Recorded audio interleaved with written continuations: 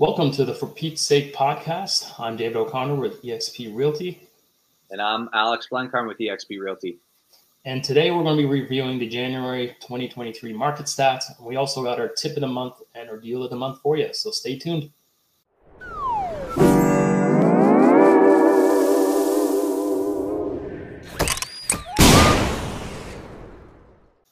Alex, how's it going, buddy? Good, man. We're starting to see a bit of warmer weather out there, so can't complain. I think Wyerton Willie was saying that it's going to be an early spring. So, yeah, nothing bad there. What about you? How you been? Well, I found a hack for the winter. What you do is you fly to Hawaii for 8 days.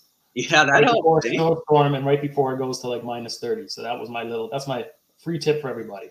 When it's really cold, just go to Hawaii. No snow there. No snow. It's beautiful there. No. Actually, before we get into it, this tomorrow, who's going to win the Super Bowl, buddy?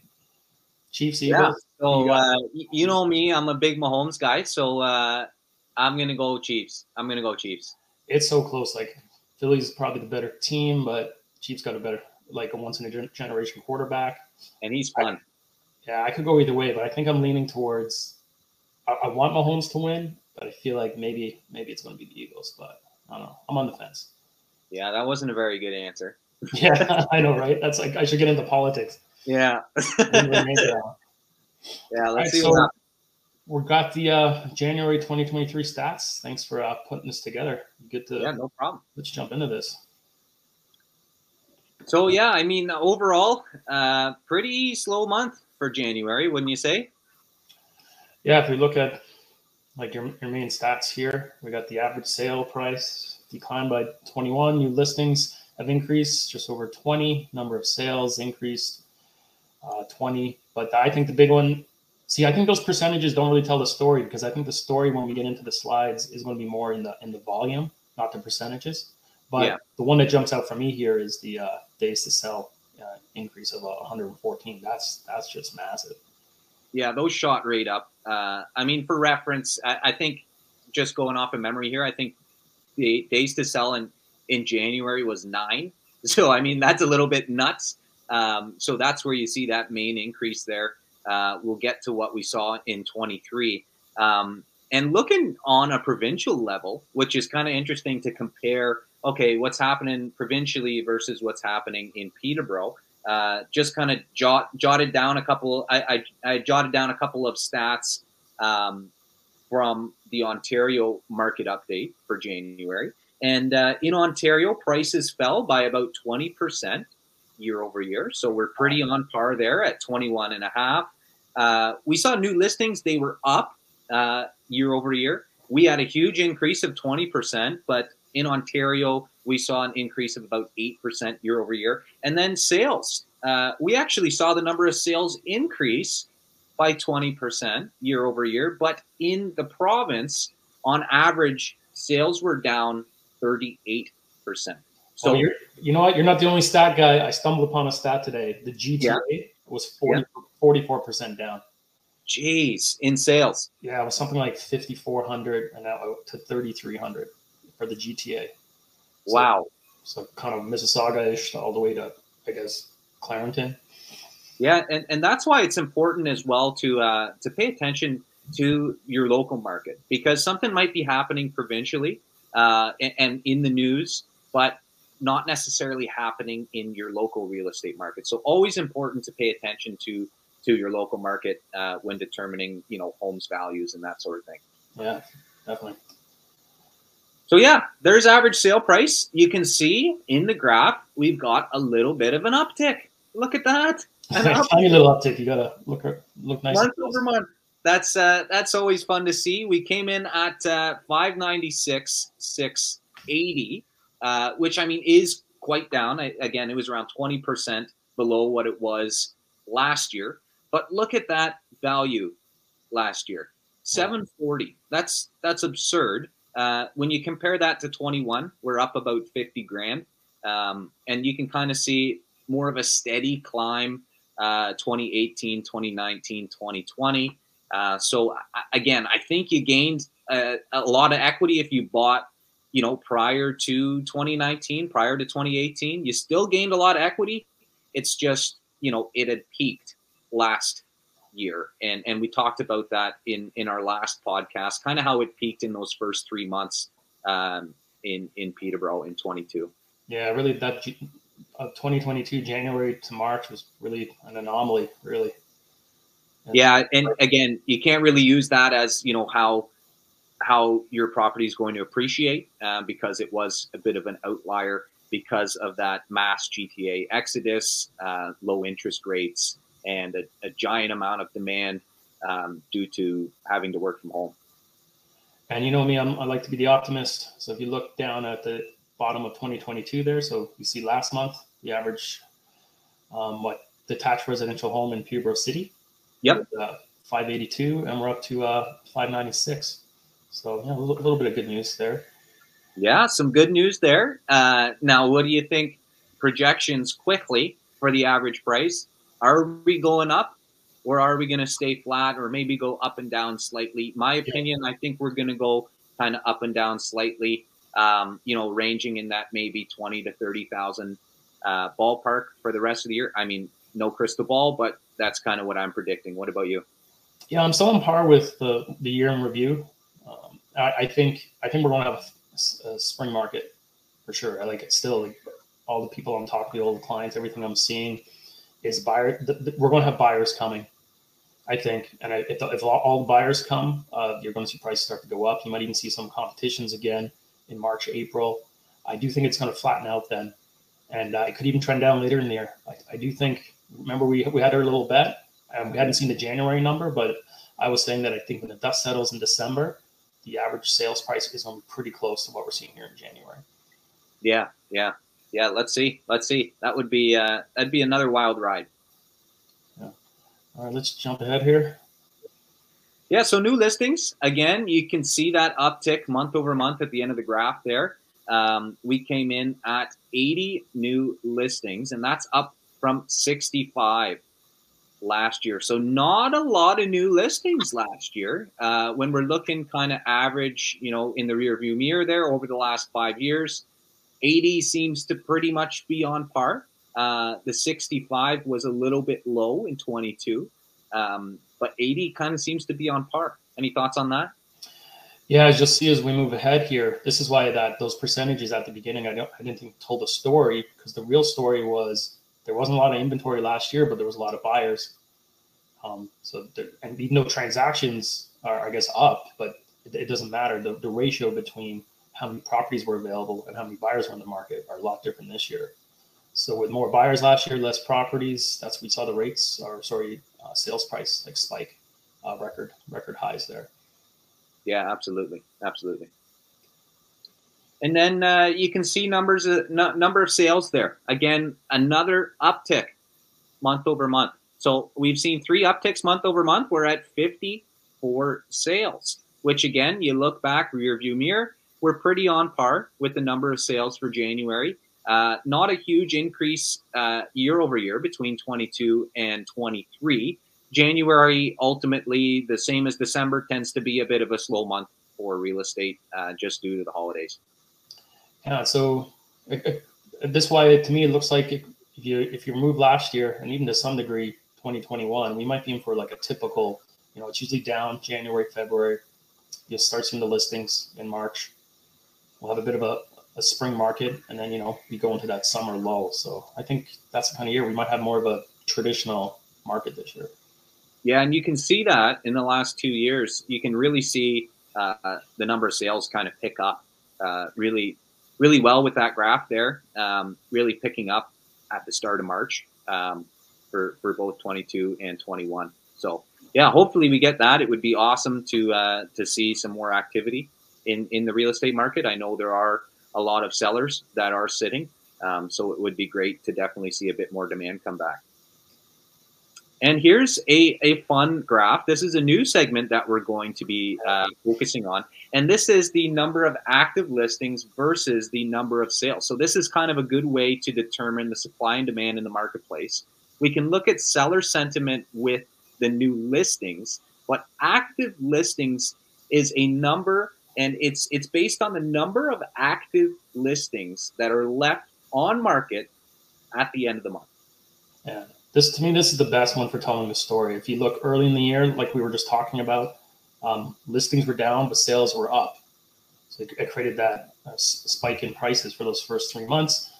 April, you can see it was a little bit more balanced, and then the sellers that were on the fence saw all those record high prices, so they start coming to market. So you see all that inventory come up, but then the buyers shying away with all those rate increases.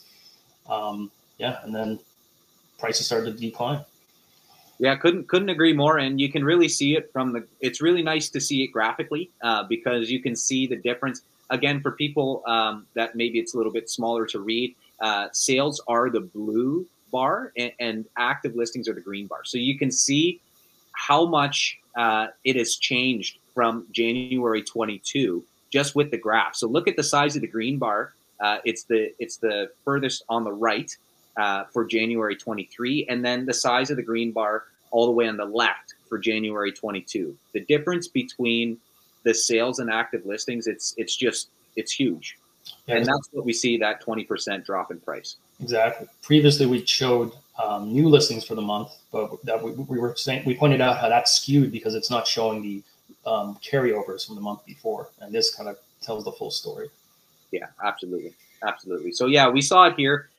You can see 22, 35 active listings, 44 sales, and then you jump down to 23 January. We saw 97 active listings. So that is, again, almost, what is that? That's almost triple for the number of active listings. And then sales stayed relatively the same, like we've been talking about, 10 more sales compared to last January. But what's interesting is this is a story that's happening in Ontario. Again, we were touching on the Ontario statistics for January. There was one statistic that stuck out, and it was the number of active listings was up 174% year over year. So again, we see that in the local market as well. Listings are the number of active listings are up. There aren't as many buyers going out and purchasing the inventory that's available. So there are homes that are sitting on the market. Yeah, that's why at the beginning when we saw that 20% increase, I said, well, the volume is really the story because it's that 54 at the bottom there of sales compared to the 97. So this is why we're in more of a buyer's market right now. Yeah, absolutely. And then days to sell, we saw a downtick here, fortunately. You can see at the end of the graph there. But those came in at 33 days to sell. Again, there it is, that 22 number at 9 days to sell. Absolutely absurd. But we're down from 37 days to sell to 33 days in January. So that's down month over month, which is great to see. Yeah, there's different things going on in the market, but I think one of the problems that's inflating the days to sell is just overpriced listings. Yeah, because properties that are priced appropriately for the market they're in are still selling. Yeah, and that's another thing for sellers and why it's important to price correctly. It's the first question a buyer asks when we take them into a property. Most of the time, how long has it been on the market? Yep. And they kind of gauge what they think they're going to offer based on how long it's been on the market. Yeah, and then when we're looking at a listing, the agent, we're sharing that information with our client. So you see a property's had 3-4 price drops. So say it's sitting at $599 now. Well, there's no way we're spending more than that. If we're most likely going to be unopposed, so we're coming in under, like for sure. But if that property maybe came to market at the appropriate price, maybe they could have gotten, low sixes. So that's what they don't understand. It's that it just takes one. Let's put it $100,000 up. It just takes one. I'm like, that's it. You might as well buy a lottery ticket. And it's just very tough in this market. Last year it would have maybe been okay, but in this market where the sentiment is down from buyers and interest rates are up, it's now the affordability of buyers. It's decreased. So when affordability decreases, ultimately, unfortunately, the prices of homes have to decrease as well in order for them to transact. 100%. And then months of inventory. So here we go. Look at that. It's another downtick for months of inventory. So that's great to see. Again, we were kind of touching on it a little bit, but it is kind of an idea of where we're sitting in terms of a buyer balanced or seller's market. So we came in at 2 months of inventory, but if we remember back from last month, I believe we were at really 2.5. So we came down 4 months of inventory month over month. So that's great to see. It does certainly still feel a bit like a buyer's market, but it is starting to heat up a bit. And we're now almost in the second week of February. And yeah, we're starting to heat up a bit, wouldn't you say? Yeah, I think when the buyers are going to start coming out probably next month, and things are going to get rolling here. Yeah, absolutely. Yeah. All right, so let's talk about the tip of the month. So Dave, tell us about the importance of a pre-list home inspection. Yeah. Now, I always recommend to my clients, my sellers, to get a pre-list home inspection. There's a few different reasons, but the first is if you get a report back and your property shows really well on the pre-list home inspection, then that's a selling feature, and you attach with the listing for the agents to be able to download and share with the buyers. Now, if some things pop on the inspection, some fixes you got to get done, no problem at all. If you get them fixed, then I usually recommend you attach those invoices for them to be completed. You're being fully transparent. And I say, and then you also have the opportunity to not show the home inspection if you don't want to, but we always preface that by saying any major latent defect or any safety concern with your house has to be disclosed as well. Yeah, but it's usually a good tip. And also, sorry, the last little part is, if you get a pre-list home inspection from a reputable inspector in the community, I like to use Dave Sharman. Shout out to Dave Sharman. He's great. He's really good at his job. And the other thing is, he's got that English accent. It's really good for breaking bad news to the clients. So I recommend Dave. Yeah. Yeah, the other thing is if you have a home inspection available for the buyers, then maybe you get an offer without a home inspection and a condition that might hold up the sale. So that's another good reason to get your pre-list home inspection. And that's huge. Again, it's really delivering a clean bill of health for these buyers. A lot of buyers you talk to now are saying, I would never buy a house without a home inspection. So again, maybe it eliminates that condition on their offer to make it even more clean, and it gives them, the seller's peace of mind that they're not going to use their home inspection to back out of the deal. That the buyers aren't going to throw on a home inspection condition and then have that other layer that has to be fulfilled before the deal goes through. Yeah. Now, last year we were in a different market. The sellers had all the control. They were forcing buyers to go in clean with no conditions, but that's not the market we're in now. If you're a buyer, you're going to get your finance and inspection in there. And we're even seeing more sale of buyer property conditions in there, which you could never get in a market like last year. But no. So yeah, let's talk about the deal of the month. So this one is 299 Sherbrooke Street. It's listed by Lindsay Seabrook and Jessica Yates. Another fantastic listing here. 349,500. It's listed at 350, and it's a 4-bed, 2-bath. So this one we kind of took a bit of an investment lens. We attached a bit of an investment lens to this one, just because it's listed at 350. There is a bus stop just around the corner, and we've got 4 bedrooms. So it could be a fantastic investment. And we're going to go over the numbers here. Just wanted to show you guys the pictures. Pretty nice place for 350, eh? Yeah, and then not to mention you're really close to downtown Peterborough as well. Yeah. No, it's great. Shows really well in photos, and I think this is going to get a lot of attention. Great price point by the agent here. Yeah. In terms of neighborhood, here's where you're sitting. If it pulls up here, you're really at Sherbrooke and Rubidge. So there is a bus stop right here. So you're kind of right here, and there's a bus stop literally right around the corner on Rubidge, which will go up to Trent University. So that is the subject property. Now, what we did is we ran a bit of numbers on it to show you what you might be expecting in terms of an investment. So let me pull that up here. Peterborough's been getting a lot of attention from out of town investors. That's been going on since I think 2018. Maclean's had an article identifying Peterborough as one of the top 3 places to invest in the province. And basically, anytime you see these lists, Peterborough is usually on there. Yeah, it's a great spot to invest because you've got Trent University and Fleming College. Again, if you can get a property like this at a low price, under 400 with that many bedrooms, I mean, you got to at least take some time to analyze it to see if it might be a good move. Now, again, this one was kind of geared towards a student rental due to the location. You are really downtown in central Peterborough. And I mean, there is a bus stop around the corner, but you're in, downtown central Peterborough. So it's a good spot for students. And so here's what we're looking at in terms of investing. So we took a $350 purchase price. So that's at the list price. Now, when you're investing in a property that you're not going to live in, you're going to need to put 20% down. And we chose an interest rate of 5%.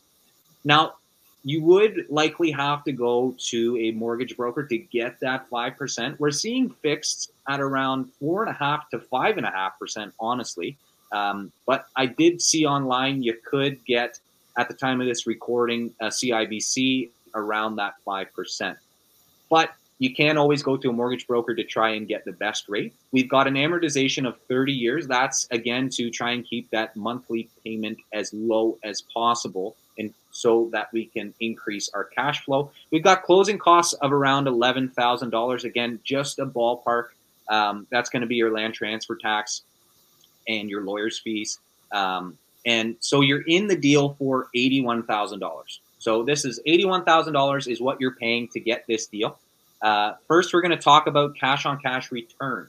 So this is a value that is similar to the stock market. This is a great way to look at it. If I put my money in a different investment vehicle, what percentage of return would I get on my money? That's what cash on cash return describes. So for your first year, you're getting 3.2% on return for your money.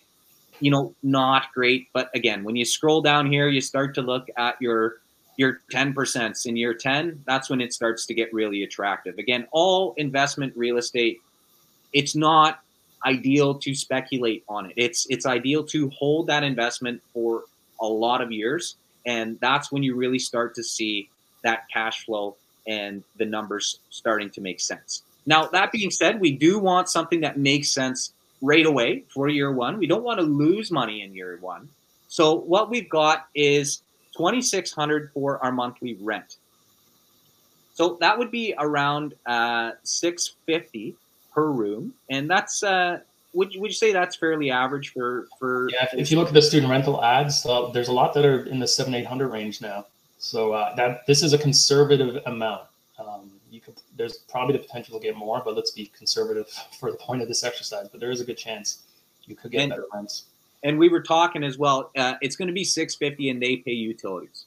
So that might, so that might make it a little more fair in terms of market rent. But definitely, like, we're seeing them in the 750s for student rentals. In terms of property taxes, we threw that in from the listing. We're sitting at $2,714. $3,000 for insurance. So this property is over 100 years old, so it might charge an insurance premium. So you might have to pay a little bit extra. So we threw it around that $3,000. Maintenance, again, this could go up and down as well, depending on the tenant. But we threw in $1,500 for the year. Vacancy rate, we chose 3%. Now, do you remember what the vacancy rate was in Peterborough? I think that you mentioned it was reported at around 1.5%. Yeah, I didn't see last month, but I want to say at least in the fall, it was at about 1.4, which is really low. Yeah, so, I mean, you might not get 3% vacancy throughout the life. You're really supposed to run it at 5% most of the time. But again, there are so many people looking for rentals right now in Peterborough. And when you're throwing an attractive price at $650 per room, I think you would be comfortable running at 3% vacancy. Now, we also threw on property management. We've got that at 8%. You don't have to use a property manager. In fact, we would both recommend investing when you're investing in your first property to manage it yourself, at least for a year, just so you can kind of get a feel of what happens in terms of property management. So let's throw it at 0 and then let's look at the numbers. Okay, so cap rate at 6.59%. Now the cap rate is another number that you're going to use to analyze your investment. A great rule for cap rate is to have a cap rate that is higher than your cost of borrowing. So if you recall, we had an interest rate at 5%, so 6.59% for our cap rate. Check, that checks the box. And cash flow is another thing we're looking at. And again, cap rate, is the ratio between the net operating income and the price you're paying for the property. Now we're looking at cash flow at $417.73 per month. That's again without property management. And again, that is for your first year. So that's happening every single month. Now, let's say we want to see what would happen in year 3. So year 3, we've got an annual cash flow of $6,417. We divide that by 12 to see what we're getting monthly. We're looking at $535 a month from this property in cash flow if we purchased it on these terms. And then you look at cash on cash, we're sitting at 6.19%, and that goes up to 10% in year 6. Again, this is without property management. Now, when we do throw in the property management, the numbers slightly change. I mean, you can see it go down there at 215 for cash flow. You got a 589 cap rate. And year 3, we are now sitting at $3,848 divided by 12. We're looking at $320 a month. So not as good as it was without property management, but you know, you don't have to manage the property. So, you know, it's give and take. Again, with investments, any investment will work if you adjust the numbers correctly. I mean, if you were able to get this home and let's say you threw 30% down, now what are we looking at? We're looking at $403. You're in it now for $116,000. So you did increase by about $36,000 your initial investment, but you're getting a higher cash flow. So if that works for you, then go ahead and do that. And again, this is all from calculator.net. If you just type in rental property calculator, you can throw in your own numbers here and see what works for you. And we'll link that down below in the description. I just add too that it's great when your investment property is cash flowing, but the other things to remember is your mortgage is being paid down, right? And then over time, if you're holding this, the property is going to appreciate. So I like to think you're getting paid multiple ways, and cash flow is always a bonus, especially with an older home. You want to be flowing some cash. Put that in a separate account. For when those big ticket items come up, you got to do roof, windows, and things like that. But if you have your investment paying for itself on the side here, and then it's appreciating value over time. That's I don't know. Still, that's why it's one of the best investments out there is investment properties. And like you mentioned, that appreciation. So we threw it at 3%. And look at this. You sell in year 20, and you're getting equity accumulated. You've gained $508,000 in equity. So that's pretty sweet. Yeah. Now, these are all just estimates. It's not to say for sure. And if you're interested in investing in a property, feel free to reach out to both myself and Dave, and we can kind of run some numbers and walk you through everything. These are all just ballpark numbers for right now. Again, there's no tenant currently living in this property, so you would be able to get fresh tenants in there. But yeah, if you're interested, feel free to reach out. And if you have any questions about investing, again, feel free to reach out. Awesome. I love this new segment. Yeah, it was fun. It was fun. Yeah, we might have lost all the non stat people. Yeah. Yeah, all the non-numbers people probably left, but if you're still here, appreciate you sticking around, and we hope you enjoyed the show. That's all, folks. Take care.